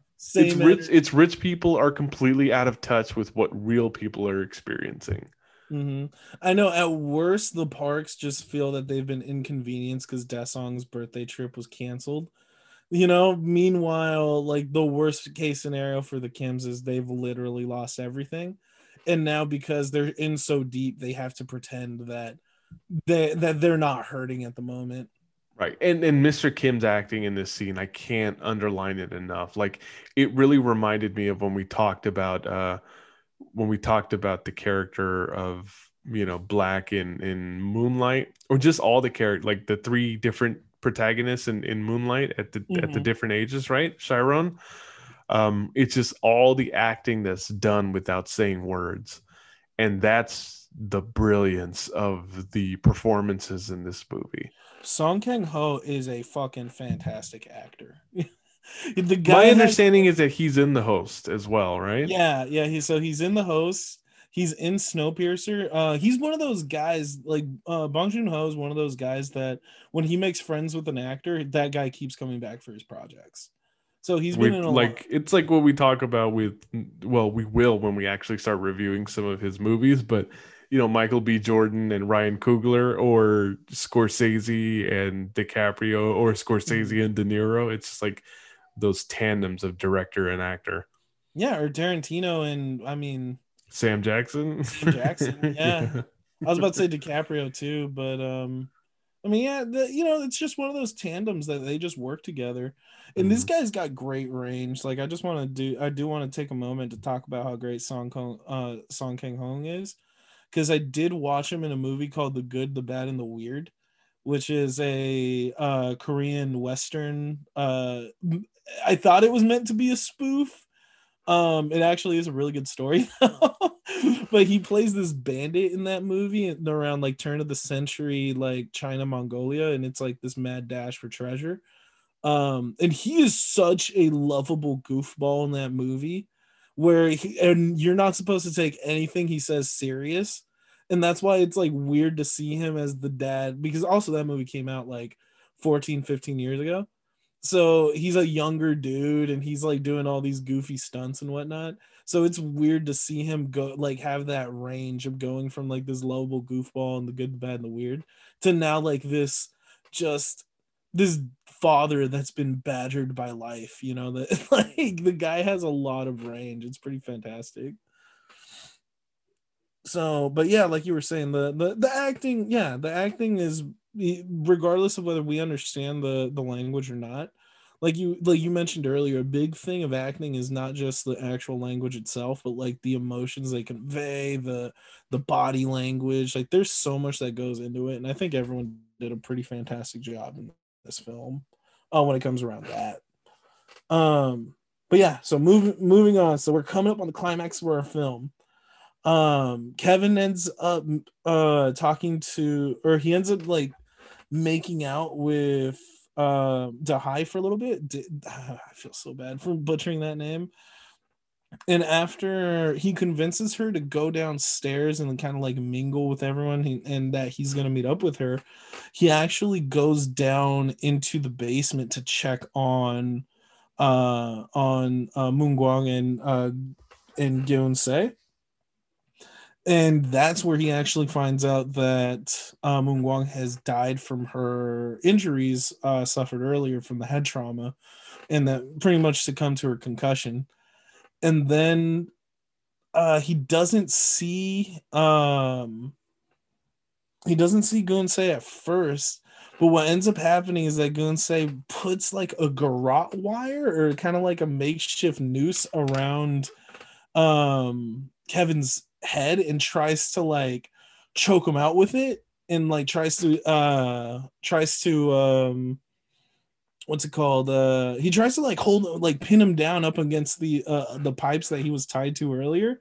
And after he tries to attack him, Kevin ends up taking off running and runs as fast as he can up the stairs back up towards the basement. Unfortunately, the wire that he's attached to is attached to like this metal rod that ends up getting stuck and forces him to kind of like yanks him back and drops him on the floor.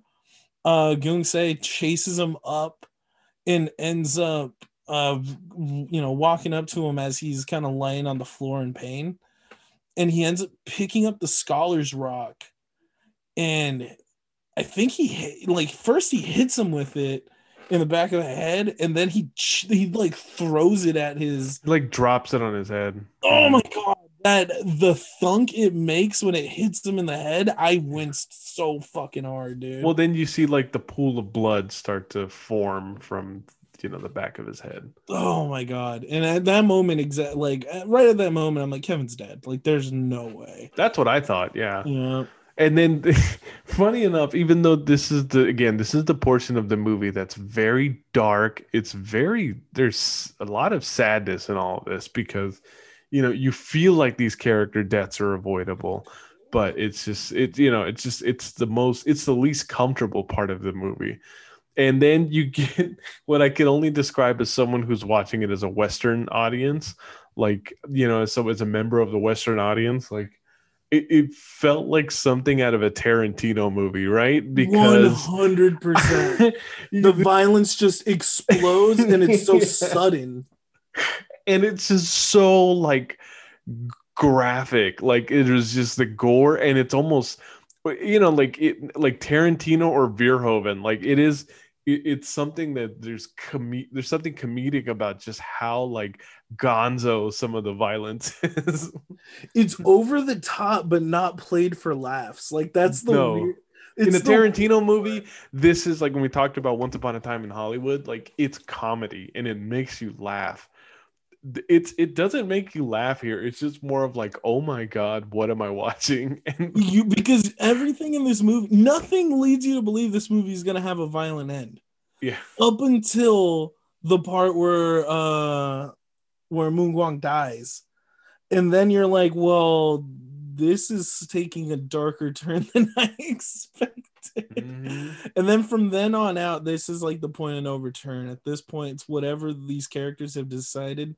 They've made their bed. Now from here on, it's like everyone's gonna sleep on it, whether they like it or not. And what ends up happening is Gunsei comes upstairs. He grabs a knife from the kitchen and walks into the backyard in the middle of this party. So during this party, Mr. Park and Mr. Kim put on like Native American headdresses.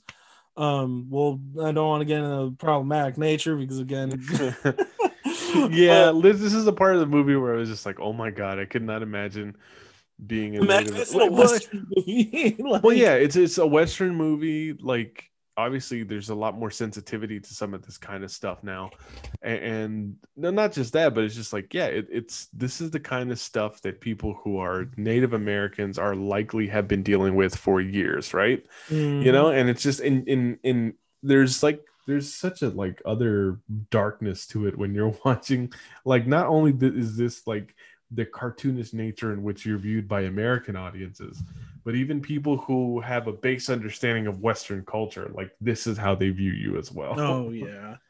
Like I can't imagine ever, but yeah, so they were planning this cake parade where they were going to come, where the two fathers were going to come out and they were going to attack Jessica, who's holding the cake. And then Daesung was going to fight him off, and he was going to be the hero, and everyone was going to cheer. And it was at this point where it gets this is kind of where like the relationship starts coming apart from Mr. Park and Mr. Kim, because Mr. Kim brings up on several occasions that he asks whether Mr. Park truly does love his wife, because the way he talks about her is very disdainful. Mm-hmm. Like, he makes that backhanded comment about how she doesn't know how to cook, she doesn't know how to clean, but at least she's attractive. And then, to the point where Mr. Kim was like, but you still do love her, right? And he goes, of course I love her. That's my wife. Mm-hmm. And then he asks her again, Mr. Kim says, oh, you're a good father. You try your best because you love your wife, right? And it's like this time it rubs Mr. Park the wrong way. And he responds saying that, hey, like essentially saying, know your place. Mm-hmm. And you're getting paid. Like, shut up. So at this point, Mr. Kim is just kind of like, after seeing how they, after being forced into like having to see his life like get swept up in this hurt or in this flood, after seeing how little like care this family has for anyone outside of themselves, he's essentially done. He's pretty much done with them. So at this point, when the cake parade is supposed to start, Gunsei comes out screaming for Mrs. Kim, but asking her by her real name, Chung Suk, demanding to see her. And of course, the Kims react, knowing that is Mrs. Kim's name. Gunsei ends up stabbing Jessica in the chest, and then turning around and starting to like swing and stab at other party goers. Yeah. At this point, Mr. Kim runs over to his daughter, trying to keep pressure on the wound, keeping her from dying. Mr. Park and his family are trying to they grabbed a song because he goes into another like epileptic seizure. Right, because the ghost from the basement is now out in this party. And he's killing people. so they end up grabbing him and they try to make an escape. Mrs. Kim ends up fighting Gunsei. They have a tussle. I can't imagine the fear, like, and I don't hate to get off on this tangent, but it totally reminds me of the scene in Mulholland Drive, if you ever seen that movie, where there's these two characters that seem to be completely divorced from like the main story of the movie, but it's these two characters that are sitting in this restaurant called Winkies, and it's essentially, I know what it is. It's essentially the Denny's on Sunset Boulevard in Los Angeles. Oh, yeah. And one of the characters is talking about a dream he had about like, about like a demon man behind the restaurant, and how he'd never want to see that face in real life and stuff like that. And then the scene, like, there's a jump scare that goes along with that scene that sends the character like into just either a seizure or like kills him of a heart attack of the fear. I don't know what it is, right? Like, it's just, and that's all I could think about when when the poor boy ends up going into convulsions after seeing the ghost covered in blood starting to kill party goers. Jesus. And this is your birthday. Like, that's like the worst birthday present ever. Death. Like, that's just fucking terrible. So anyway, Mrs. Kim ends up fighting with Gunsei. And meanwhile, Mr. Kim's trying to keep Jessica alive. Jessica, it made me laugh, which I kind of feel bad about. But at one point she says, "Dad, stop putting pressure on the wound. All you're doing is hurting me." Like, she's able to keep her like dark sense of humor even as she's like dealing with this chest wound. So Mr. Park demands the keys for Mr. Kim, since he's not actually helping the family. He tries throwing the keys, which get intercepted by Gunsei in his fight with Mrs. Kim. Mrs. Kim ends up grabbing a shish kebab full of meat and ends up stabbing him in his side, killing Gunsei as he falls on the keys. So when Mr. Park goes to retrieve the keys, he like has this look on his face of disgust as he hears Gunsei's final words, which were pretty much just saying how much he loved and respected Mr. Park. Even in his dying breath, he still has this weird admiration and this love for the man. However, Mr. Park cannot care any less. He ends up grabbing the keys, and Mr. Kim at this point just kind of snaps, grabbing the knife that Gunsei had, and actually walks over and stabs Mr. Park, killing him. At this point, Mr. Park ends up Mr.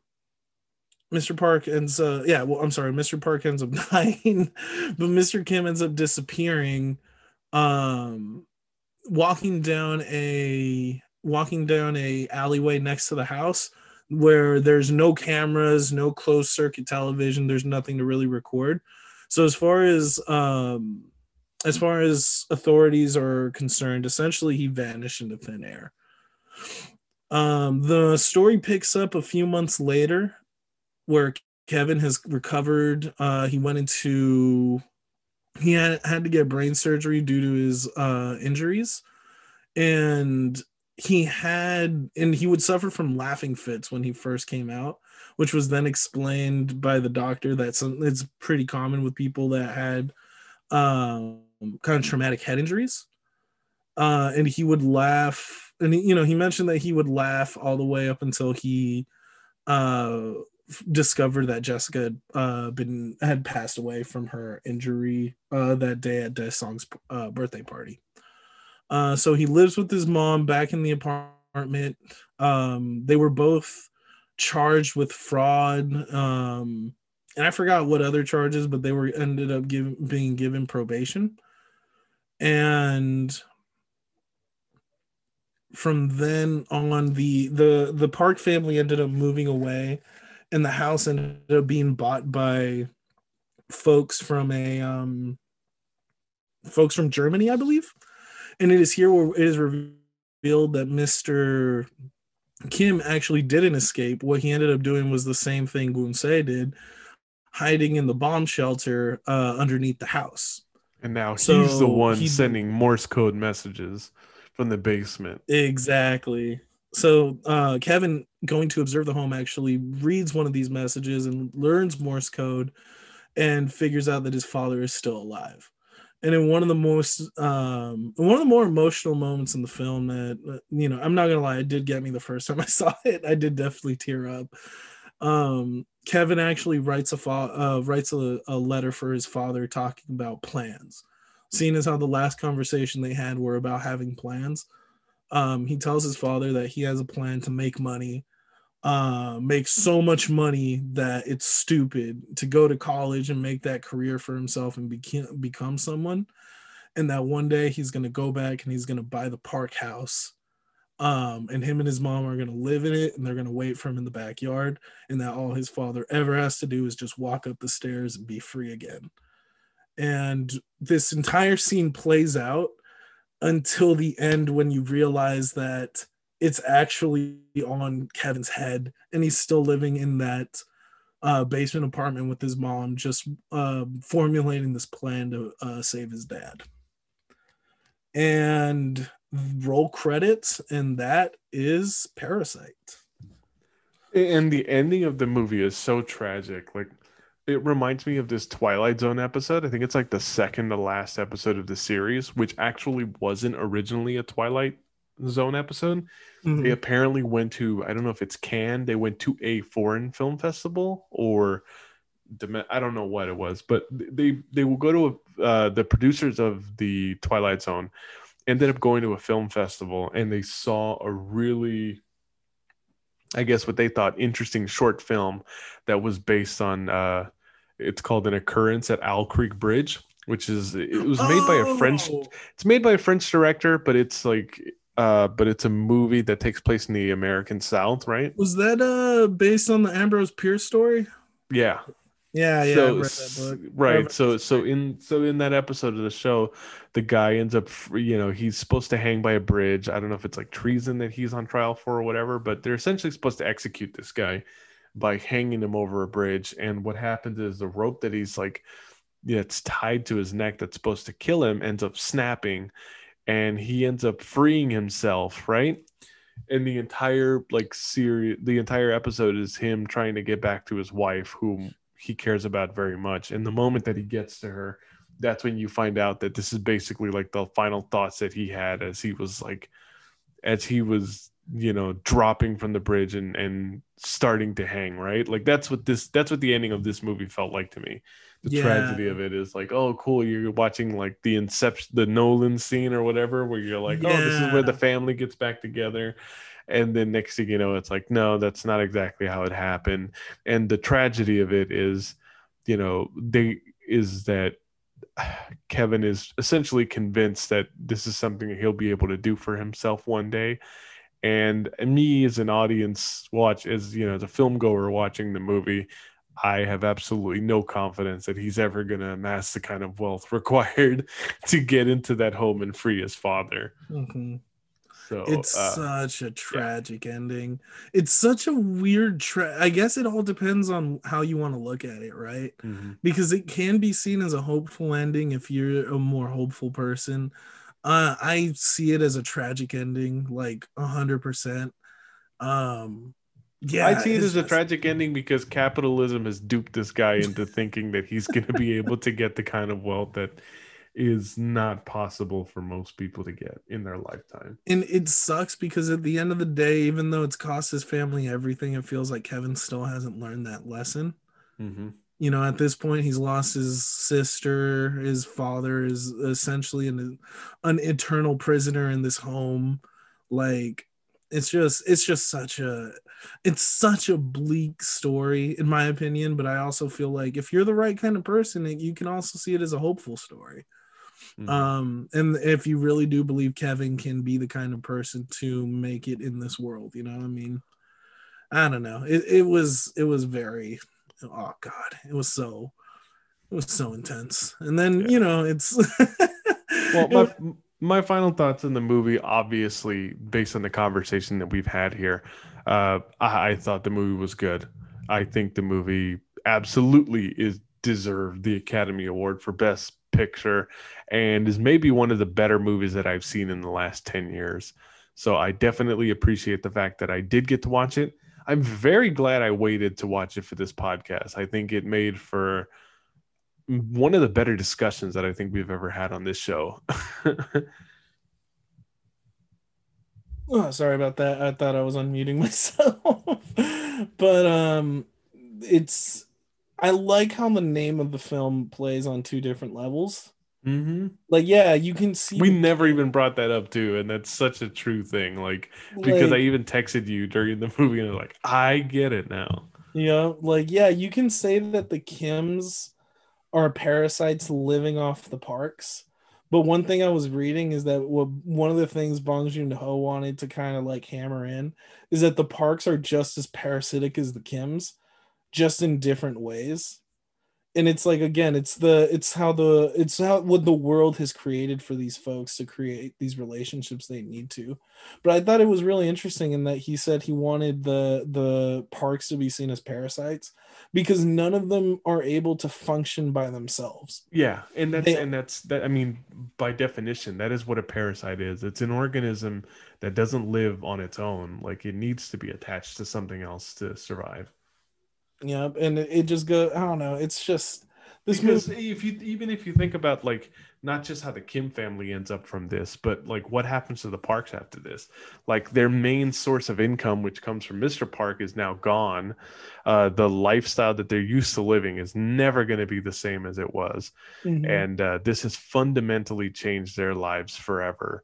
So it's like, are they going to be able to survive? Is even one of the questions that you could be left with as a viewer.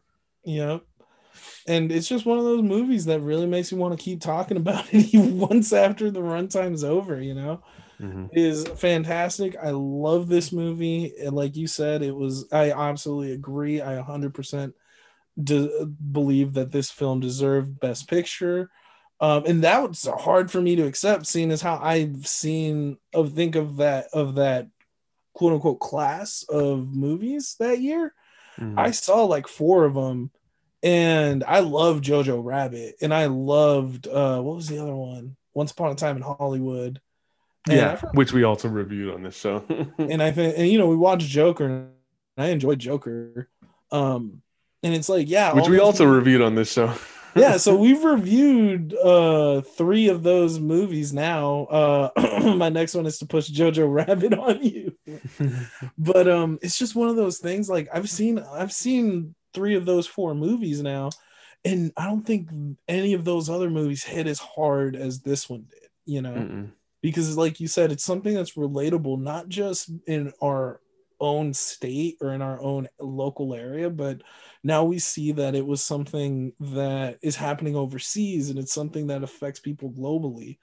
And not only that, I feel like this film actually has merit. This movie actually caused social change. Like Bong Joon-ho like highlighted the wealth disparity in Korea to the point where the Korean government actually started regulating in these sub basement rental practices. Hmm. And they started putting in legislature so that people can actually live in a place that they can live in these homes or these units and they actually be habitable.